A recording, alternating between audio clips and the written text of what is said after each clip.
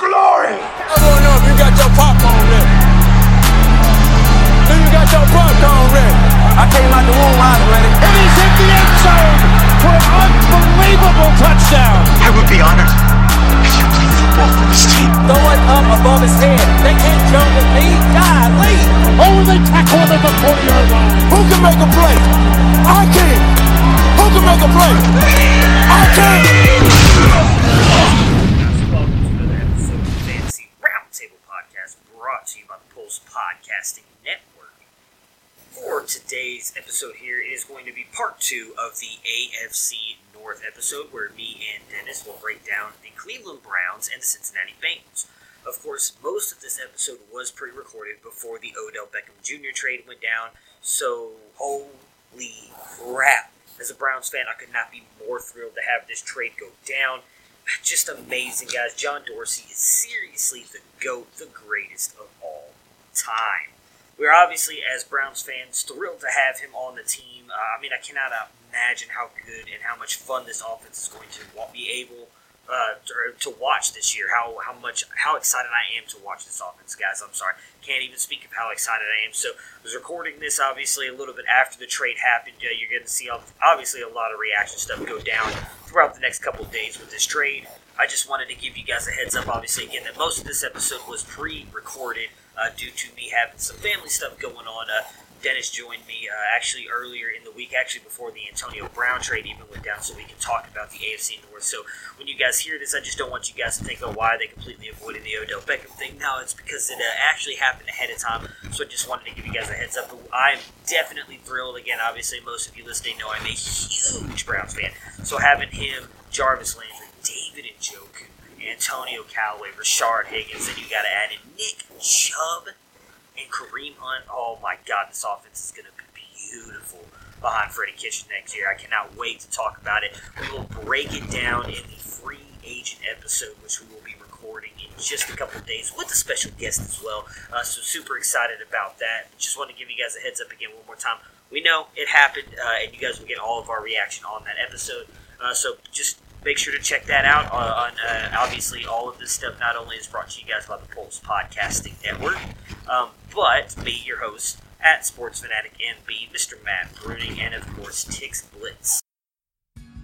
Have you been searching for the best ticket deals around? Well, look no further. With TixBlix, the price you see is the price you pay. And TixBlix just happens to have over $6 billion in ticket inventory just waiting for you. They absolutely mean it when they say every ticket, every venue, everywhere.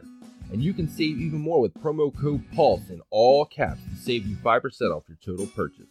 Just go to TixBlix.com and click the search bar. Search events based on your geographic location, pick the show you want, and bam, it's showtime. Sporting events, Broadway shows, concerts, and more with TixBlix.com. And while you're there, be sure to sign up for the email newsletter so you can stay up to date on the latest news and savings with TixBlix. That's TixBlix.com. TixBlitz.com. Every ticket, every venue, everywhere. Make sure to use our promo code again there for any tickets that you guys get here. You get 5% off. It is Pulse, capital P-U-L-S-E, on the site to get you guys 5% off. Again, anything sports related, anything concert related, stuff like Comic-Con, anything like that, you guys can use this website. It's awesome. Definitely check it out. Without further ado, let's go ahead and play the pre-recorded episode. And we're back, guys. We're back to continue our AFC North Division breakdown. Dennis is here with me. Just refilled the coffee, so he is ready to go. Isn't that right, Dennis? I am ready to go. And we're going to jump in right now and talk about the best team in the AFC North, and possibly the best team in all NFL if you don't count championships. But they're by far, in my opinion at least, the best team. And that's the Cleveland Browns. We saw them have a really good year based on what we've seen the past decade, obviously. And the big question is going to be, it's Baker time, right? Is it time for Baker to shine? Is he up to it? Can he handle it? We now finally have some real pressure and expectations on the Cleveland Browns to be a winning and playoff team. Do you think Baker lives up to that hype? Warm-up's not really, but when I woke up this morning, I was feeling pretty dangerous.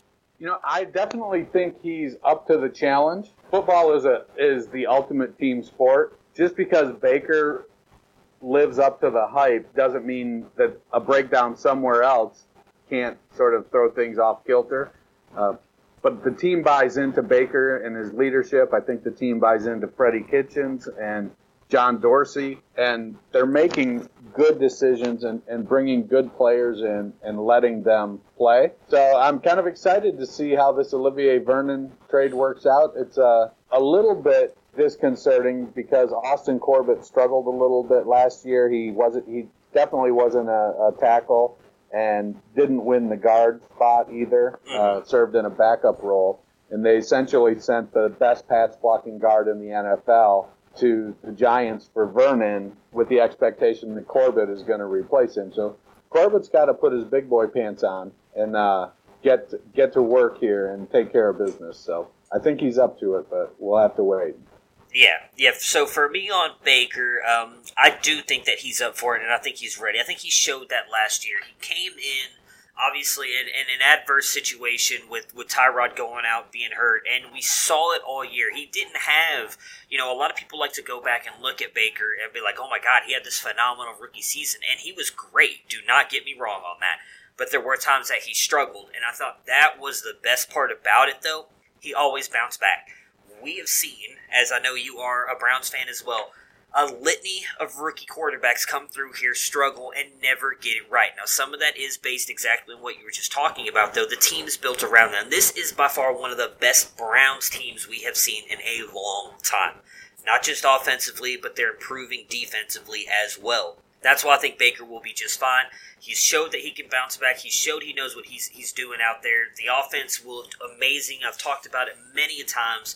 They were ranked behind the greatest show on turf Rams as the most explosive offense last year when Freddie Kitchens took over. I think that that's huge. Obviously, moving forward, and we'll touch on that in just a minute, but I think those two guys working together in unison, I think is going to continue to allow Baker to shine. I don't think he's going to have any issues with expectations or pressure because it's not like he came from some, and the words that he likes to use, cookie cutter. No, he didn't come from a cookie cutter program in college either. It's not like he was playing for Boise State or some other random school that may have a chance to do something, but is not necessarily a high. I don't know what I'm trying to say here. A school that has a lot of expectations on it. Oklahoma does. Oklahoma has a lot of expectations on it. He took them to the playoffs. He almost beat Georgia in a playoff game to go play for a national championship game. He has the pedigree. I think he's going to be just fine moving forward. You just talked about, obviously, them losing Zeitler. So some of the... Well, no, you know what? Before we get to that, let's talk about the coaching changes because the next two teams that we're going to talk about here on this podcast have made a lot of changes. So the coaching changes for the Browns is obviously... We saw Hugh leave last year. We saw Greg Williams come in and be the head coach, who I thought actually did a really good job. Freddie Kitchens took over as the offensive coordinator, and he obviously did a phenomenal job, as I just touched on. He has then been promoted and is now the head coach, which I thought was a phenomenal and ballsy hire by John Dorsey. A lot of people did not think this was going to be a good hire. I'm sure you living in Ohio, you saw that everybody in Cleveland, Ohio was thrilled with this hire. Everywhere that I saw Browns fans, this is who we wanted. We wanted Freddie Kitchens. But a lot of people around the country did not think Freddie Kitchens was going to be able to be a head coach. We saw now that they have brought in Todd Monken from the Tampa Bay Buccaneers to help Freddie Kitchens run the offense. And then we see that they brought in Steve Wilkes, who was the head coach for the Arizona Cardinals last year, who got ousted after 1 year, which I thought was messed up, but we addressed that on the Arizona Cardinals side on the NFC West podcast. Steve Wilkes has always run a very good defense. Now, the Arizona Cardinals defense struggled last year, but every year that he was in Carolina and they had a revolving door pieces, it wasn't always just the same defense. He was always had his defense ranked in the top 10, especially when it came to the defensive backfield. His secondary were always very, very good, which I think speaks wonders hopefully for Denzel Ward, because I love Ward moving forward. But these coaching changes, your opinions on how you think this could help shape the Browns moving forward? I think that Freddie was the right guy for the right job at the right time. He clearly has a rapport with the leaders of the offense on the field and was putting them in position to make plays after he took over as the offensive coordinator. If he can do that from a head coaching perspective, the challenge for first-time head coaches isn't schemes usually. The challenge is, can you administrate and manage the entire team? So as long as Freddie is able to know when to step back and when to step in, then I think he's going to be fine. It helps, Wilkes has some head coaching experience and was a longtime defensive coordinator. I don't remember off the top of my head who else is on their staff, but I think they've got a couple other former head coaches on the staff. And Dorsey is a pro's pro when it comes to being a general manager, and I think he will be able to provide Kitchens with the type of leadership and advice that he's going to need as a first-time head coach. Now, that could be optimism looking through rose-colored glasses as a Browns fan, but I think I'm excited to see what happens. Could be a train wreck, but Monken had the Tampa offense just rolling with Fitzmagic and Winston. We've got some pretty good weapons up here in Cleveland with Njoku and Callaway, Jarvis Landry, Nick Chubb. I'm excited to see what happens. And then, like you said, Wilkes runs a tight defense with extremely good defensive backs. And Denzel Ward, your homer pick in the Back Row Invitational. It's a bold strategy, Cotton. Let's see if it pays off for him. It wouldn't surprise me if he's a top 3 cornerback this year. Yeah, we'll definitely touch on the back row thing here at the end of the podcast, because I'd like to talk a little bit about that. It's a very interesting league so far. We both talked about our teams out on Twitter, obviously, for those of you who follow us. I do think that Freddie Kitchens is going to be fine, and like you were just saying, I agree. I like the fact that he brought in Wilkes, who has some head coaching experience, so I think he's going to be able to lean on him. The one thing I'll say about Freddie Kitchens, and I won't pretend like I know this, so I'm going to give a shout-out to who I heard it from. If any of you in Cleveland, I would imagine, know who Hayden Grove is. He works for Cleveland.com. He's a very accomplished and very good reporter up there. Covers all the Cleveland teams. I think he does a really good job. He's someone I follow. Andy and Jared, who do the podcast with our network, Cleveland and Beyond, their Cleveland-based podcast, they were able to get him on there as a guest, and he talked about Freddie Kitchens. He is beloved in that franchise by everybody because of the person that he is. I think the reason so many people there love him and everything is because he relates to the players. He talked about in an interview that I actually went and looked up and read. It's a very good interview where Freddie Kitchens went and he just went and hung out with Myles Garrett. He found out that Myles Garrett likes to play pool, and they just went and hung out and played pool. And he talked to Myles Garrett about what Garrett expects from his career, what he wants to do, things that Freddie Kitchens can do to help him. And this was before he was ever even the head coach. He was still an offensive coordinator at this time. That's the kind of stuff that Hugh Jackson never did. And I think that's what's going to help turn this franchise around, is Freddie Kitchens legitimately cares about the players. He's not afraid to cut through all the bullshit. Anybody who watches his press conferences sees it, just speaks the truth. And I like that as well. He doesn't throw people under the bus. That's another thing that I think you can agree on. I know you've even brought up in the podcast. We've both talked about Hugh Jackson was someone who was constantly throwing his players under the bus for this and that. It was never his fault for whatever went on in Cleveland. And Freddie Kitchens doesn't do that. Anytime someone wanted to sling arrows at Baker Mayfield, Freddie Kitchens was standing right there behind him saying, nah, Baker's being Baker. I love this. I love that. And I think that's huge for this team. And it's great to see a head coach really kind of come out and be like that. It's been a long time since I can remember a head coach being that way. Mike Pettin kind of comes to mind for me. I thought he was someone who was always very good at defending the players, and we just haven't seen that the past couple of years, obviously, with Hugh. So I really like that from Freddie Kitchens, and I want to see him succeed. As you were talking about with him and Todd Monken, I do think he's going to need to rely on him a little bit more than it seems like he might. He's already come out and said that he wants to run the offense, which I get because him and Baker were very successful last year. But as you touched on, I do think that he's going to have to rely on Todd Monken a little bit, and obviously Steve Wilkes to handle all of the defensive stuff, which he said he's going to do, just because he has to focus on the bigger picture of the Browns. It can't just be about the offense. He's got to manage the clock, worry about penalties, all that stuff. So hopefully he'll get that together. It'll be interesting to see what happens this year, this being really his first true year as an NFL head coach. Yeah, because as I look over the coaching staff, actually Wilkes is the only coach with head coaching experience on his staff. So it's gonna fall on Wilkes and Dorsey to sort of make sure Kitchens stays on task from the administrative part of running the on-field team. Right. Yeah, and like I said, I want to say it was Kitchens, but it might have been Dorsey who said in an interview that that's what he expects. Like, I believe since him and Wilkes have met, he's already been kind of getting in Wilkes' ear a little bit and trying to learn some of the nuances, and that's what he said, that he's going to lean on him a lot. That's why they were thrilled about bringing him in. And I think that's interesting to hear, because you don't always hear head coaches say stuff like that. When you see people get head coaching jobs, there are some head coaches out there who think they know it all and are perfectly good and don't rely on anybody else. So, yeah, exactly. So it was refreshing to see Freddie Kitchens come out and be like, hey, I'm leaning on these other guys to help me out and all this stuff, and I think that's what you need, because just like the football team, as you said, is a team, and that's how you're going to win and lose. I think it's the same thing with the head coaches. You can't do it all on your own. So you touched on Olivier Vernon. Obviously, they just made a trade for him with Kevin Zeitler. We'll get to that in just a minute, because I don't know your exact opinion on it. So I'll get yours and I'll give mine. But some of the free agents, the biggest ones, are obviously Brashad Perriman and Rashard Higgins. Now, Rashard Higgins was just tendered, which I thought was a phenomenal move by them, because I do love Higgins. I know you do as well, because we've talked about him. I think he's a great piece in this offense. Someone that doesn't get enough credit, I think, for some of the big plays that he makes at times. Brashad Perriman, someone I hope that they bring back. I don't remember the exact number now, but since they traded Kevin Zeitler, they actually got a little bit more cap room.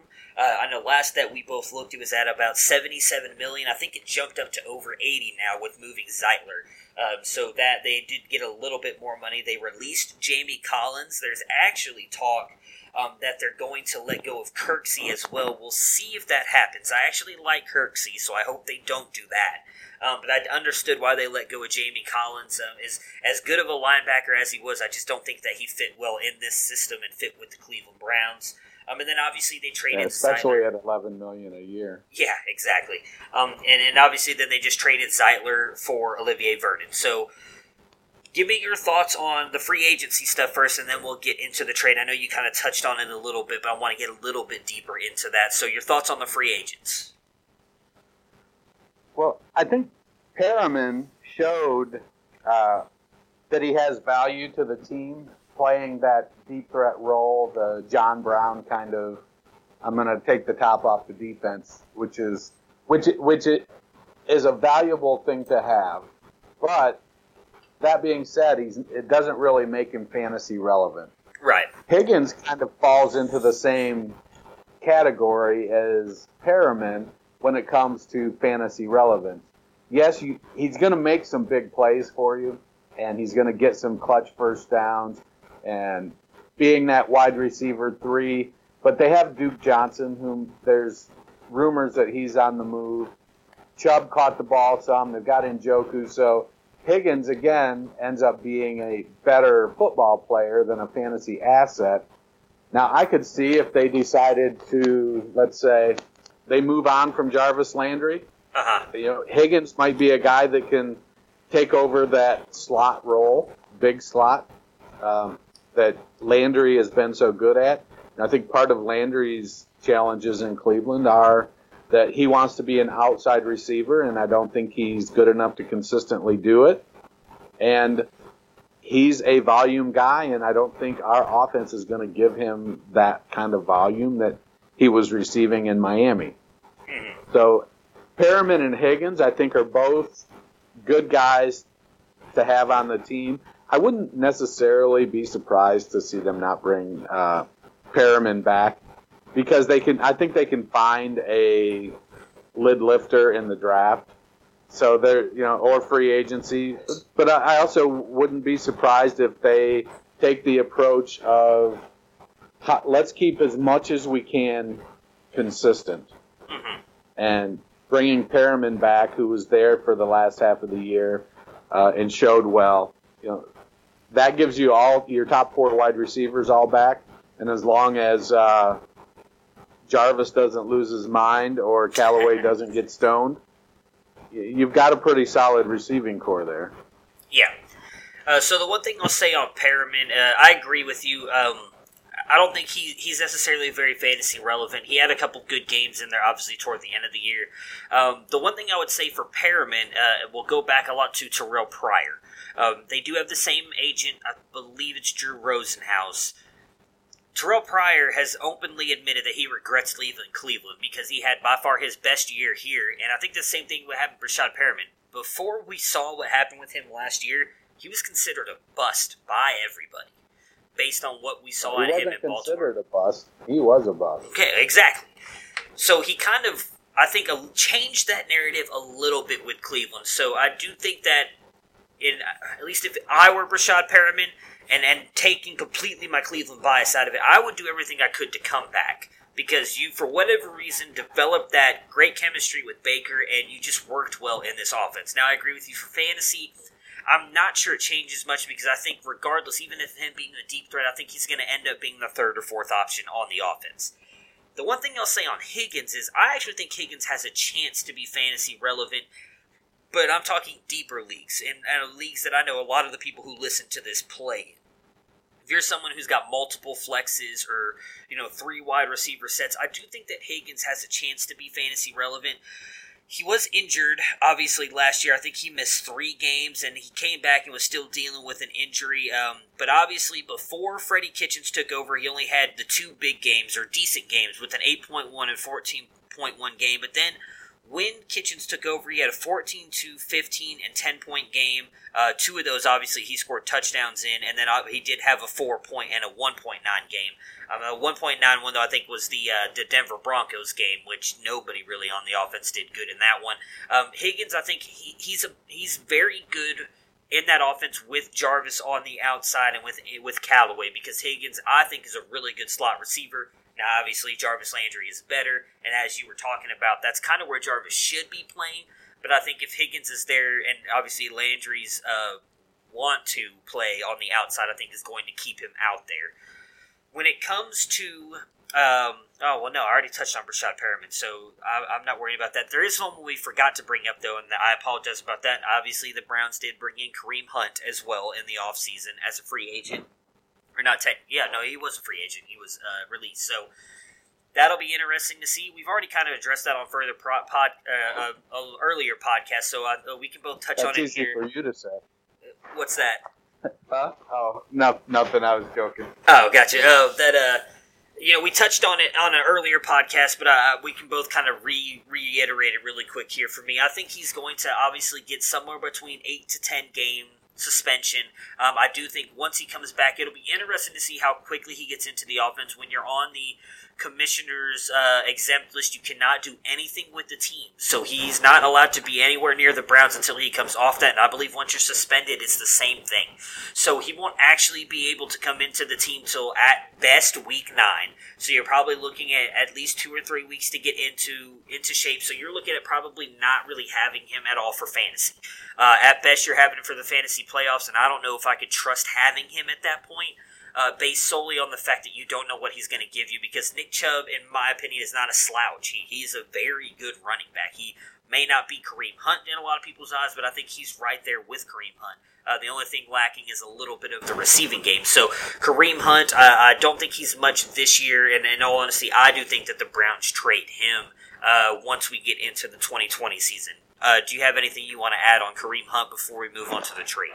Well, signing Hunt was definitely a wise football move. Agreed. And, PR-wise, it's already died down. Yep. I think on the commissioner's list, is Hunt able to play and practice in the preseason, or is he out for that too? He's out for that too. You're not, from my understanding, I could be wrong on this. I did a little bit of research on it, but obviously I don't work in the NFL or anything like that, so I don't know if this is 100% true, but from what I've read, when you're on the commissioner's exempt list, you are not allowed to do anything. Now, if he comes off that list and just gets put on the suspension list, I believe then he's allowed to do stuff in the preseason and training camp, but then once the NFL season starts, he has to go away again. So it'll be interesting to see when he comes off the exempt list, but when you're on the exempt list, from my understanding, you're not allowed to do anything at all. So then Dorsey, being the shrewd player that he is going to try to get the case resolved prior to the beginning of training camp. Yeah, that would be my then assumption. Hunt will be with the team all through training camp and preseason. He'll be able to get his playbook, get installed, and then he goes away for a game. I think it's going to be an 8-game suspension. I think even if it gets reduced from something greater to 8 games. So, and like you said, 2 to 3 weeks to get in football shape. Now we're in week 12, 13. Then he ends up, unless Chubb gets hurt or they trade Duke Johnson, he's going to be Cameron Artis-Payne. Yeah. I don't think they're going to just all of a sudden, you're back now, you're going to start splitting time with Chubb. They're going to want to put him in positions to show that he's valuable so that they can, A, trade him, or B, somebody signs him and they get a compensatory pick. But, you can't – I don't think you can have too many good running backs. And with Chubb, Hunt, and Johnson, I would argue that that's probably the best running back trio in the NFL. I would agree with you. Yeah, I would agree with you. And that'll be interesting to see what happens with Duke because obviously, as you touched on earlier, there's a lot of rumors that they'll trade him. I don't think that they're going to trade him during the offseason. I think at worst he gets moved at the deadline. I know he's got a decent-sized cap hit for us right now, but my thing is you can't trade him right now unless you're planning on drafting some running backs, which they might. I can't say that they won't. They've got a lot of draft picks that we're about to get into. But if you move Duke Johnson now, again, you're not going to have Kareem Hunt for at worst, 8 games. You're likely looking at anywhere from 6 to 10 games is what everybody's throwing out there. So now you're looking at just running Nick Chubb, and I don't think that you can do that. So I think the smarter move is to move Duke Johnson at the trade deadline, see what you can get from him, especially because someone's going to likely lose a running back at some point, just based on the way the NFL works with injuries and everything. So some team's going to likely be a little bit desperate. Maybe they'll overpay a little bit for Duke Johnson. So I would imagine that's what they do. At least that's what I would do. We'll see what happens with them. And then I agree with you on Kareem Hunt. I've said multiple times, I don't think that they're going to end up keeping him. We obviously know how infatuated with Nick Chubb John Dorsey is. He's raved about him. He moved Carlos Hyde just to make sure Nick Chubb played. So I think that Kareem Hunt is eventually going to get moved, whether they trade him or maybe they put a first or second round tender on him next year. And so once the team signs him, they get a first or second round pick. And again, as you pointed out, for me, if that's what happens, that was a brilliant football move because you just pretty much bought a draft pick for $1 million, which is pretty much what they did a couple of years ago with Brock Osweiler. They bought that second round pick for whatever it was. I can't remember. I think it was like 12. Yeah, I was going to say $12 million, which was a great move on their part at the time because they had so much cap space. They got the second round pick. It was a great move by Dorsey, and I think that's exactly what he did here. So moving on to the big trade. They traded Kevin Zeitler for Olivier Vernon. I know you were talking about the Corbett side of it. I do worry a little bit about Corbett because, as you pointed out, he struggled a little bit last year. But I think that the fact that they were willing to do it speaks to the confidence they have in him. So we'll see what happens. I was a little bit hesitant on losing Zeitler because I thought toward the end of the year last year that offensive line really came together. Greg Robinson, I think, solidified that left tackle spot. And we saw, I think it was like a 3-game stretch where Baker did not get sacked. So that offensive line was playing awesome together. So moving one of those guys, I think, is a little bit of a risque move, but I believe in John Dorsey. I think he's doing a good job. So if he believes in Austin Corbett, I'm going to go right in there and believe it with him. I loved getting Olivier Vernon. To put him on the other side of Myles Garrett, and now you have Emmanuel Ogbah on that defensive line too. I think that is a scary-looking defensive line. I saw a lot of stuff on there on Twitter yesterday about how Olivier Vernon kind of gives up on some plays and everything, and that is what it is. But when you have a guy like him and Myles Garrett rushing the passer, and you get a little bit of cap relief as well in bringing him in and moving on Zeitler, I think brilliant move, brilliant trade. Little disappointed that it wasn't Odell Beckham because that's what I was hoping we were going to get, mostly because I'm such a big fan of Odell. But I think it was a phenomenal trade, home run move again by John Dorsey here, bringing in Olivier Vernon to pair opposite of Myles Garrett. Do you have anything else you want to add on the trade besides what you touched on earlier? I think bringing in Vernon was a smart move. Emmanuel Ogbah is a good player, but Vernon is better. Yeah. We're kind of in that mode right now where Dorsey is replacing inherited guys with his guys.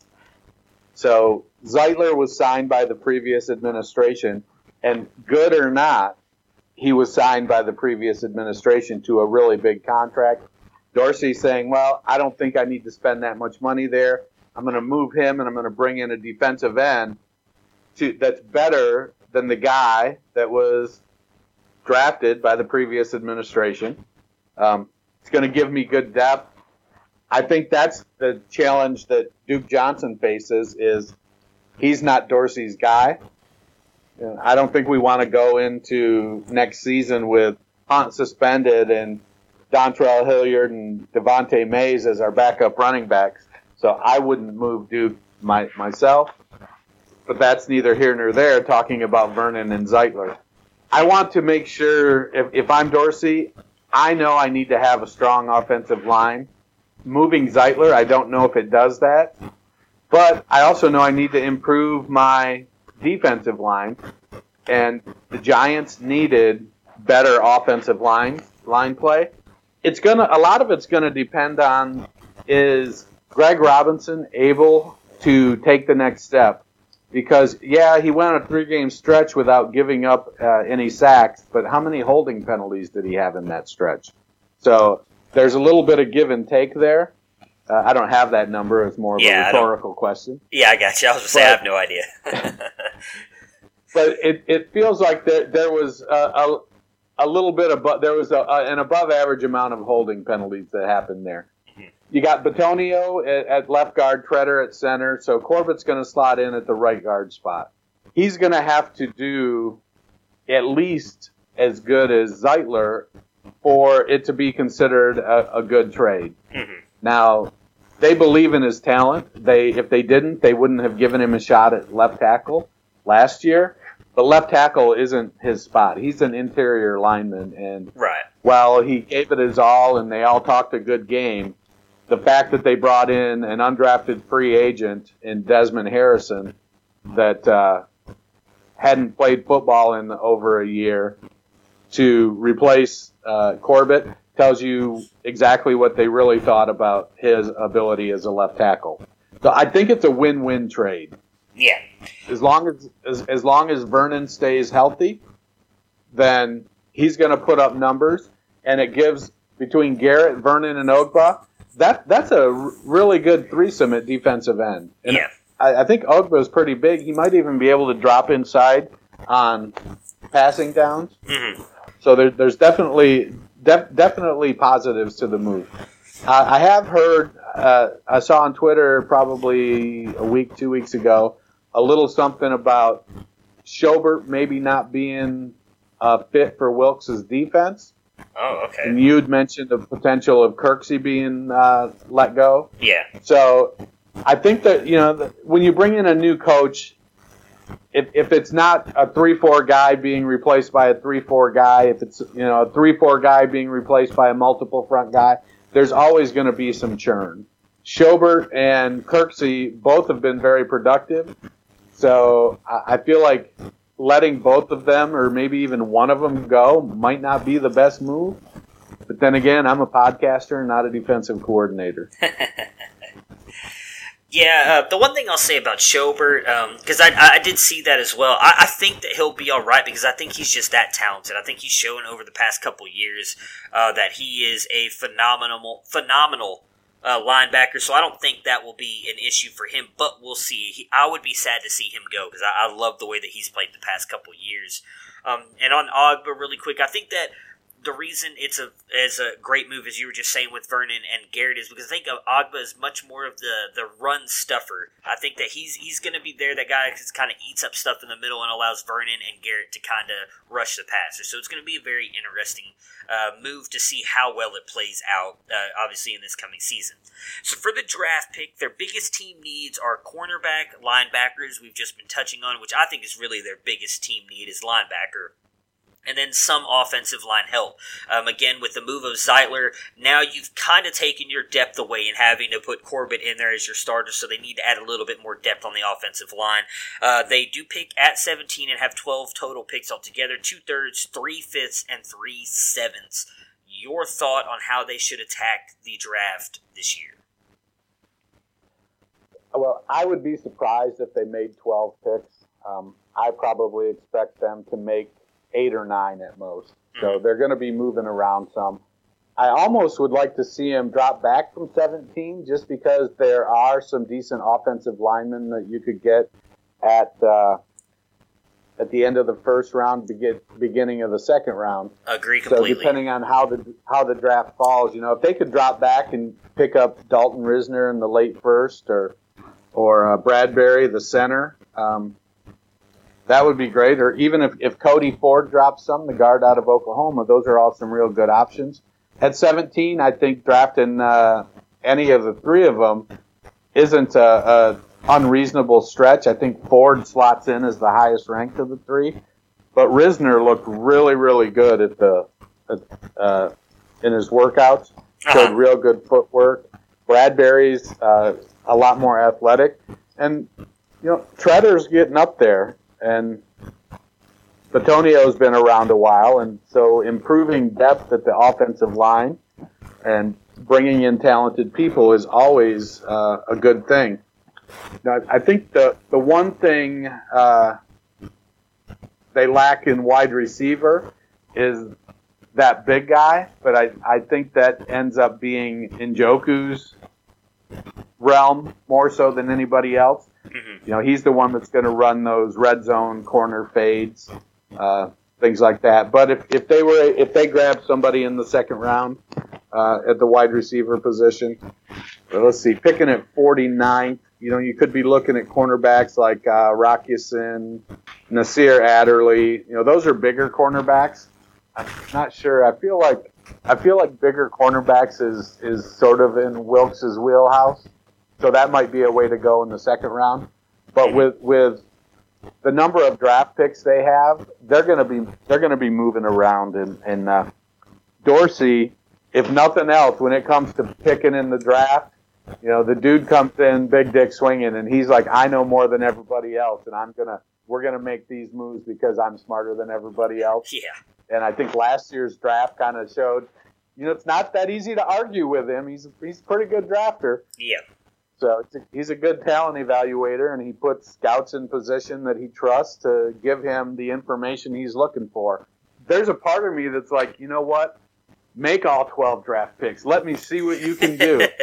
But there's also that part of me that says, well, if I can throw you a 6th round pick and move up 20 picks in the 3rd round, then why shouldn't I? Yeah, and I'm right there with you. I would not be surprised to see some trades out of them during the draft this year. I can, in all honesty, see them possibly even moving up some in the first while everybody else is trying to get these quarterbacks and move around and all this stuff. I would not be surprised if they move up and try and take a linebacker, a stud linebacker. I would love to see them do that, especially with the plethora of picks that they have. But I also wouldn't mind seeing them trade back, as you were talking about, and get some more picks this year, next year, and continue to do that. In all honesty, that's what the Patriots do, and that's why they're so successful, because they keep just replenishing more and more picks every single year by trading here and there to get better value later on. And as you talked about, I agree. I think there will be a good shot at offensive linemen, some even linebackers and quarterbacks who are dropping back in the first round that they can trade back for and get those guys later. They don't have to take them at 17. So I'd be interested to see if they end up doing that. And really, I think that they should... I think they have enough picks to attack all three of those positions. I wouldn't be surprised if they end up taking a running back or wide receiver as well in this draft to kind of bolster the depth there as well. I think that if they end up trading Duke, as you were saying, him not being a Dorsey guy, I wouldn't be surprised if they end up taking a running back to kind of replenish that depth a little bit, and then I would not be surprised if they take a wide receiver somewhere as well in case they don't get anybody in free agency. Who is your if they draft somebody like Dexter Williams out of Washington, who caught 80 passes last year in college, I think we know right then and there that Duke is on his way out. Yeah. Well, there's really an interesting thing. I know this happened off air. I know you were there. Obviously, me and Jerry talking. I think it was the first time we recorded. It would be so amazing to see them draft someone like Paris Campbell or, well, see, I don't know now. The Paris Campbell ran the 40 that he did. I don't think he's going to fall. But there was a lot of talk of him falling 3rd or 4th round. But I'd love to see them draft one of these really good wide receivers and see what they can do with them. And then same thing with a running back. I'd love to see them draft another guy just to kind of see how he's going to maneuver the depth and everything that he builds. But who is your dynasty riser on this offense? Or offense on this team? My riser is going to be Antonio Callaway. Okay. I think that he's a playmaker down the field. He's the one who can play from the outside, get intermediate, get deep, and make some plays.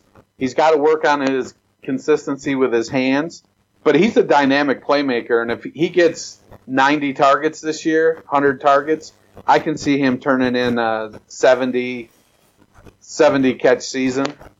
I want to see him take that role opposite Jarvis Landry and really provide Baker with that downfield threat. He's got really good speed. He's a ball hawk. He knows how to go get the football when Baker throws it out there. It's going to be. I'm going to enjoy watching that. He's my number one riser this year. Yeah, and then it's the same for me. I agree with you 100%. I think we saw it a little bit toward the end of the season there. He was really doing a better job catching the ball. Looked like he had been working on it because that's where he struggled at the beginning of the season last year, was dealing with those drops. And I think that's the only thing he needs to work on. We saw him develop a little bit more chemistry with Baker as the season went on. He was going to him more often. I think he's an explosive threat. We've talked about it multiple times. Had he not got the off-field issues that he did last year coming out of college, he would have been picked much higher than he was. And then the Browns, John Dorsey, shown before, not just with Kareem Hunt, go back to Tyreek Hill, he has no problem taking a shot on a player if he thinks that you're good enough and he thinks that he can help you with the off-the-field stuff, because he doesn't bullshit with that stuff, and that's another thing I like about him. He's going to give you a shot, but if you do something stupid, chances are you're gone. There was a lot of talks about them possibly cutting Antonio Callaway after he got caught with the stuff that he did, but they decided to give him another chance. We'll see what happens. We obviously saw what they did with Josh Gordon for so long, although Dorsey wasn't there for all of it, obviously. But, I like Callaway. I think he's got nowhere to go but up for this offense. Do you have a dynasty faller? Not really. I think as a whole, this offense, with a full season and a full off season under Freddie Kitchens and Todd Monken and Baker, the whole offense is going to take a step up. So, you mentioned Higgins being more of a deep league guy. We play in a lot of leagues together. We play in leagues where you have 2, 3, 4 flexes. You start 3 receivers and you have 2 flexes. So Higgins is I think he's going to provide more consistency there. Across the board, I think Njoku is going to get more red zone looks, which is going to boost him up, and he's an extremely athletic player. So it's hard to pick somebody, in my opinion, as a faller, because the entire offense is going to be lifted up at least one level. Mm-hmm. Yeah, I'm right there with you. I was trying to pick someone. I think Njoku and Landry are two that I could see taking maybe a small step back next season. I love Njoku. I think he's a phenomenal player, but it does seem at times with some of the things that I've seen and read that they've soured on him a little bit with the drops and the injuries that he suffered the past couple seasons. I would not be surprised if they don't draft a tight end as well, maybe to come out there and compete with him. If that happens, I could see him, again, tight end, not really a good position for fantasy anyway, so I don't think he takes a huge step back. I could see that a little bit.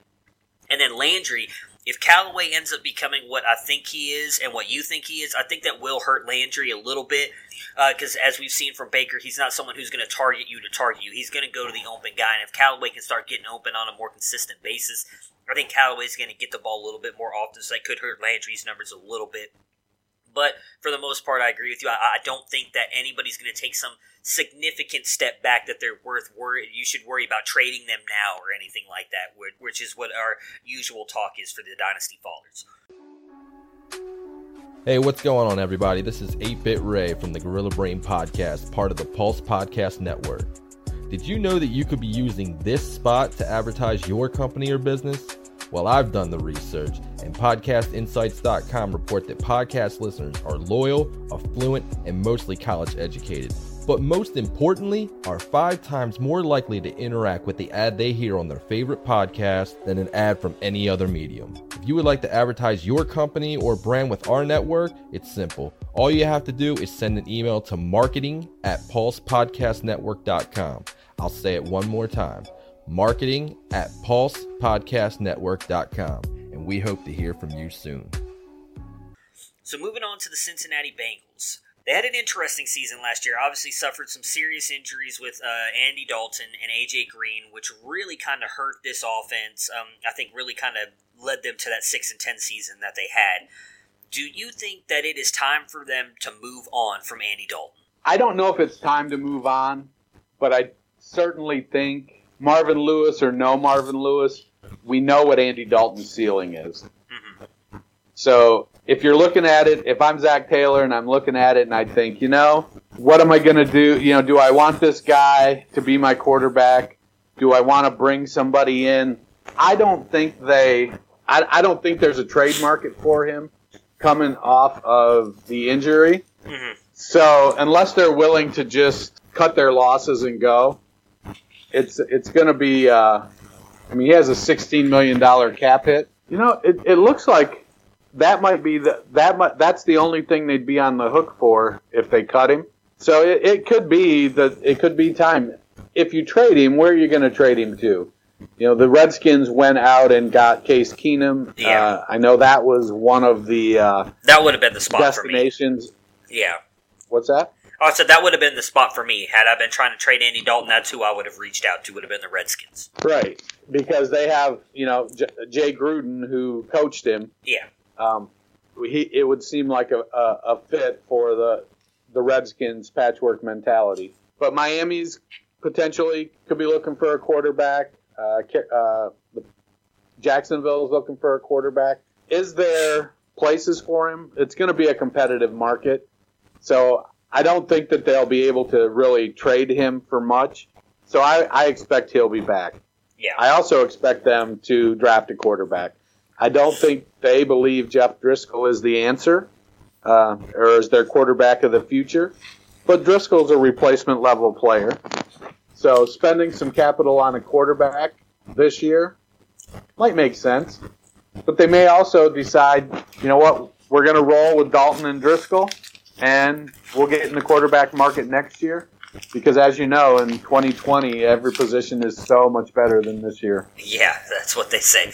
Yeah, we're right there in lockstep, so there's really not much to add to that. I'm a little bit more torn on if they should move on from Andy Dalton. I do think that he's a competent quarterback. He's shown that he can be right up there in like the mid-tier quarterbacks in the league. He's never been that bad. He's been very consistent, in my opinion. If you go back and look at his stats, you kind of know what you're going to get out of him. But I do think that they're going to likely draft a quarterback this year. Now, whether that's to become a backup to help Andy Dalton or eventually be his replacement, I don't know for sure. But I do imagine that they're going to do something, possibly bring in a guy that Zach Taylor wants instead of Andy Dalton. We'll see, but I could see it happening either way. I just don't. I agree with you that with the way that the Redskins already went out and got Case Keenum, I don't see much of a market for Dalton.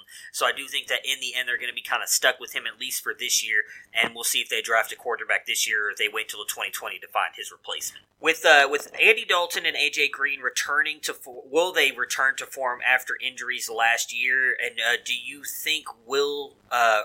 think Joe Mixon and Tyler Boyd will take another step forward with those two coming back as well? Well, I definitely think that Green and Boyd make a really nice pair of wide receivers. Agree. But I think Green's foot injury, and I believe he injured it initially at Georgia, and it's just one of those things he's dealt with over the years. And as you get older, those things start to nag a little longer and a little longer. So having Boyd to take some of the pressure off him, I think is going to help Green to extend his career. I do expect Green to return to form. I also expect him to probably miss a couple games this year. Boyd, I think, is showing to be the one receiver out of that class that everybody was so high on, to be the one that's the real deal. we hear a lot in fantasy football that it takes 2 to 3 years for a wide receiver to hit their stride, and we're all sitting back looking at Corey Coleman, Laquan Treadwell, and Tyler Boyd and wondering, is this the year? Is this the year?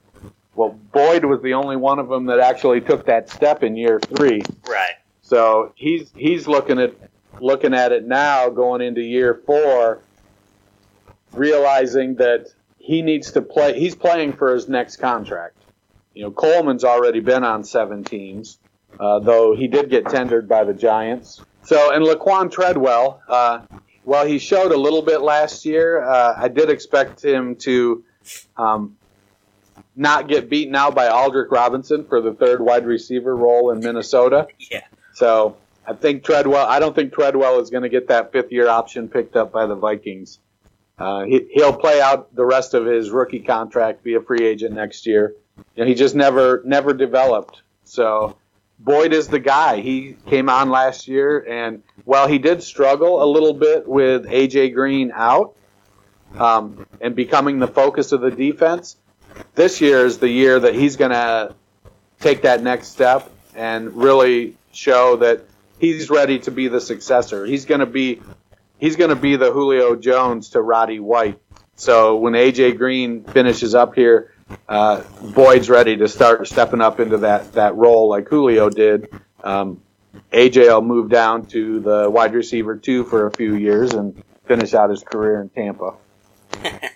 Sorry, that was a bad joke. No, that's good. Yeah, I agree with you on Tyler Boyd. I think he obviously took a big step forward last year. Again, mostly with Green there. He did struggle a little bit, obviously, when Green was out. But he did still have some good games when Green was out. So it'll be interesting to see how he continues to progress and move forward. But I think having A.J. Green there to help mentor him and play alongside him is just going to help continue his development. I do think that Dalton and A.J. Green will bounce back fairly well from their injuries. I agree with you. A.J. Green likely is going to miss at least a game or 2. That's kind of been the trajectory he's been on the past couple seasons.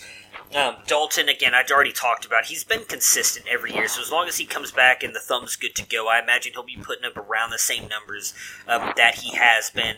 And on the last guy, and maybe it's I worded the question badly, so I'll get your thoughts on Joe Mixon. Do you think that he can take a step forward as well with Tyler Boyd and moving himself, kind of becoming the new key pieces of this offense? Yeah, I love Mixon. I think he's an extremely talented guy. Mm-hmm. And as long as they have a balanced offense and you can't key on him, it's gonna definitely give him opportunities. Now after the year they let Andrew Whitworth go to the Rams, they let like 3 of their 5 starting offensive linemen leave, and it was just a nightmare. Yeah. And I believe that was Mixon's rookie year.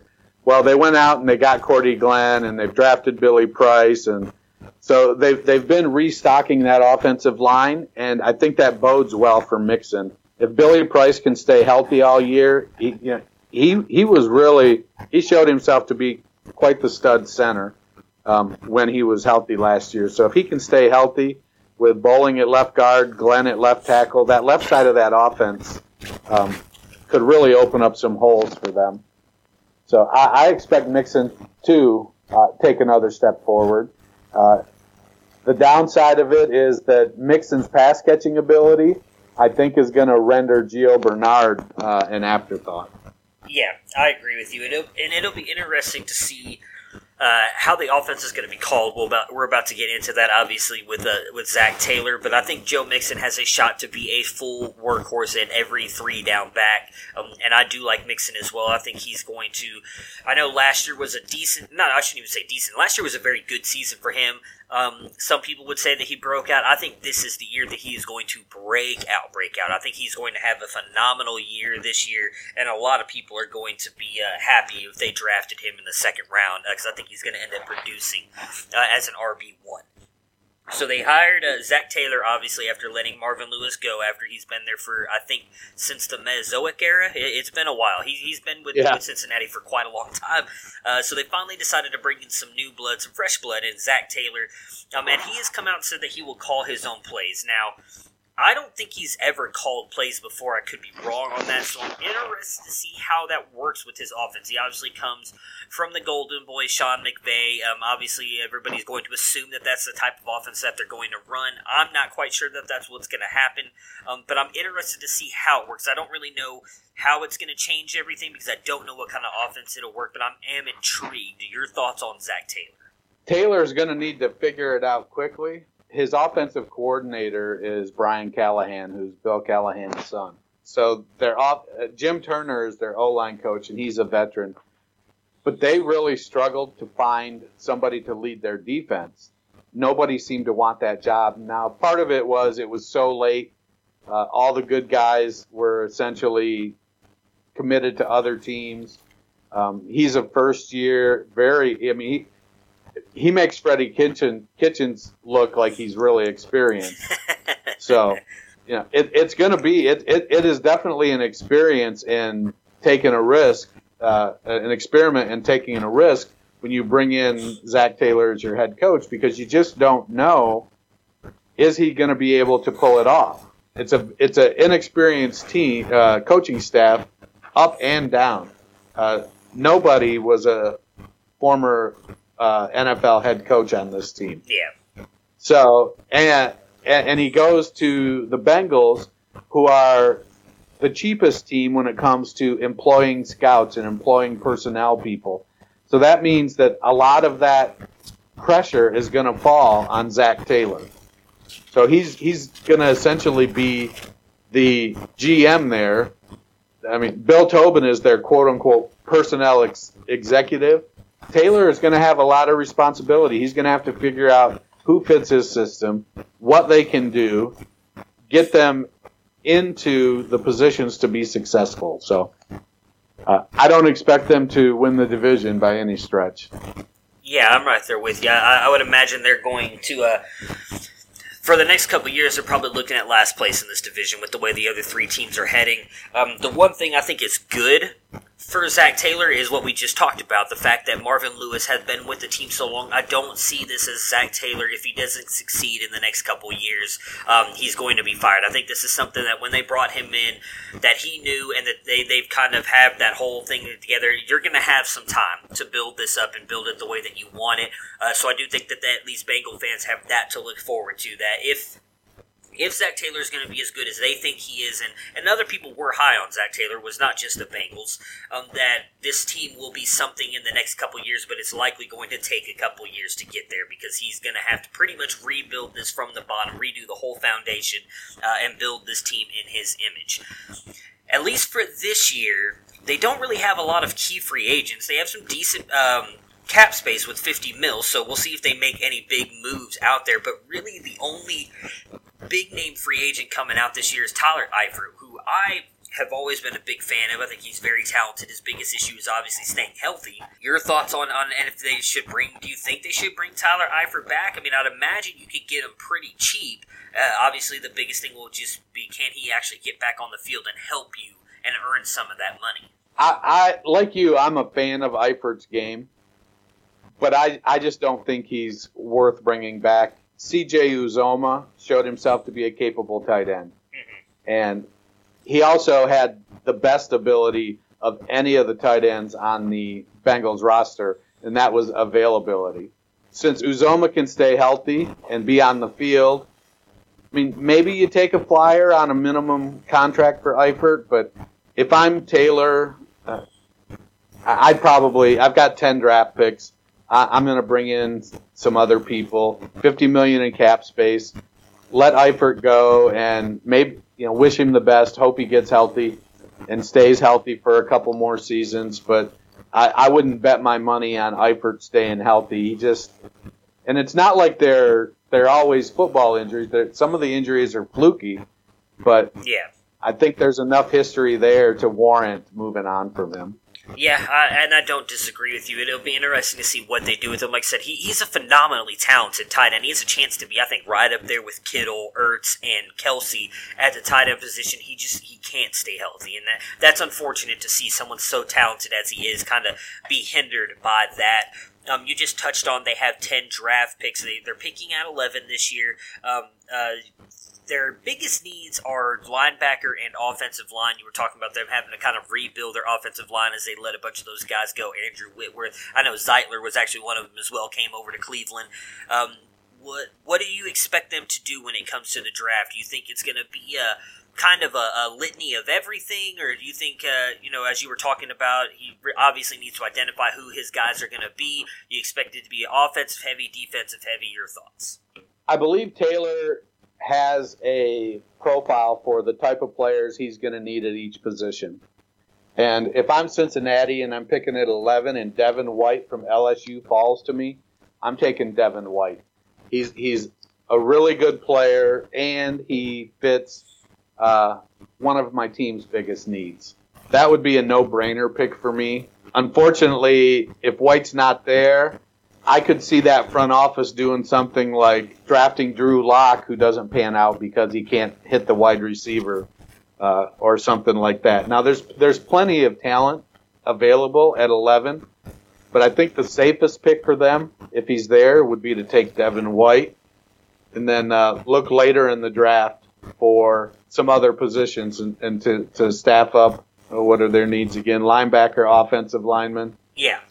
So if I'm looking in the second round for an offensive lineman, the chance they don't need Jenkins, who's a center, Elgton Jenkins out of Mississippi State, but they could bring him in and maybe move Price over to guard. Caleb McGarry out of Washington could potentially be available there. Mock draft I'm looking at shows Andre Dillard available after that, but I don't think he's going to be there. I think he'll go late first. Yeah, I would imagine that they're going to attack linebacker there. I agree with you on White. I think he would be a phenomenal pick there if he gets there. I don't think that he would, but we'll see what happens. Other than that, I would not be surprised if they just do a little bit of everything in this draft. 10 picks, I could see them possibly trading, but I would not be surprised if Zach Taylor just takes these picks and runs with it, goes into exactly what you were talking about, tries to identify his guys, and just starts building this roster up from the bottom, getting offensive line help, maybe get some more wide receivers, because you really don't have anybody outside of Boyd and A.J. Green, in my opinion. Maybe take a tight end. I think they're pretty good at running back. I liked Walton coming out last year. You got Walton and my goodness, I was going to call him Giovanni Bernard backing up Joe Mixon, and we both think Mixon's going to be a stud, so I think that they're good there as well. So I imagine they'll go probably pretty defensively heavy after that point. All right, so now we've got our Dynasty Riser. Do you have a Dynasty Riser on this roster? I definitely like Boyd and Mixon to take another step. They're going to have to be the focus. A.J. Green is going to do what A.J. Green does, but Mixon is going to push Giovanni Bernard out, and it's going to be the Joe Mixon show. Wouldn't surprise me to see an 80-20 split in the backfield. So along with Mixon taking that next step and being a riser, Boyd is going to be, I expect to have the target share to be split more 50-50 between Boyd and Green. And since the Bengals have put some recent money into their offensive line, they're going to need to, I think they're going to be playing catch-up, which is going to bode well for guys like Tyler Boyd in their offense. Yeah, I'm right there with you. I think Tyler Boyd is the big one. I mean, obviously, we pretty much saw the breakout season from him last year, but I think he can even take another step forward, and especially if he gets that 50-50 share like you were just talking about, then I think he's going to take a huge step forward, possibly even pass A.J. Green this year, as you were talking about earlier, and becoming the wide receiver one on this team. My little sleeper on this roster is Mark Walton. I do think that he's better than Giovanni Bernard. I do think he has a chance to kind of come out there, become the receiving back, and maybe even possibly spell Joe Mixon at times. I think he has a chance to kind of jump up into that bottom tier RB2, top end RB3 territory starting this year. I was big on him coming out last year. He showed a little bit of splash at times, and I think if he finally is able to overtake Giovanni Bernard on this roster, he could really start making a name for himself. Do you have a faller on this roster? No, because I think they don't really have anywhere to go but up. But I thoroughly disagree with the Mark Walton take. I just don't think Walton's very good. Okay. And I definitely don't think he's better than Giovanni Bernard. I think he's a less athletic, slower Giovanni Bernard. Yeah, that's my 2 cents. That's all right. So your dynasty follower is Mark Walton. I got you. All right.